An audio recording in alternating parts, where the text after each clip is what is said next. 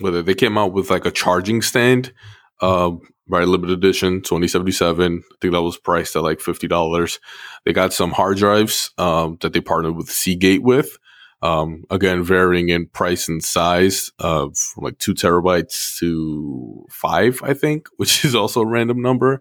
So those are out there, and they partnered with also, what's that company?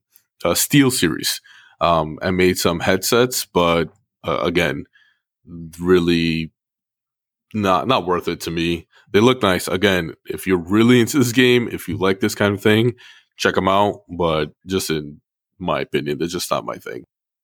Yeah. And I mean, to each their own, right?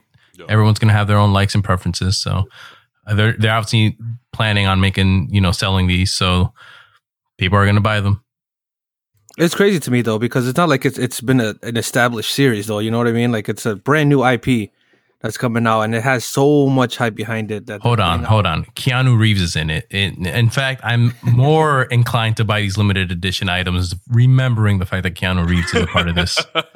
He's got to put his face on it. That'll probably sell a lot better. No, I'm gonna speak on the side of the people who didn't like Cyberpunk when they first came out, because I 100% didn't. I saw it on E3 announcement and I was like, oh, it seems interesting, but it wasn't my cup of tea. And then Keanu Reeves pops up as a character in here, and I was like, well, they just got another person to buy this on day one. So good job, Microsoft. Good job.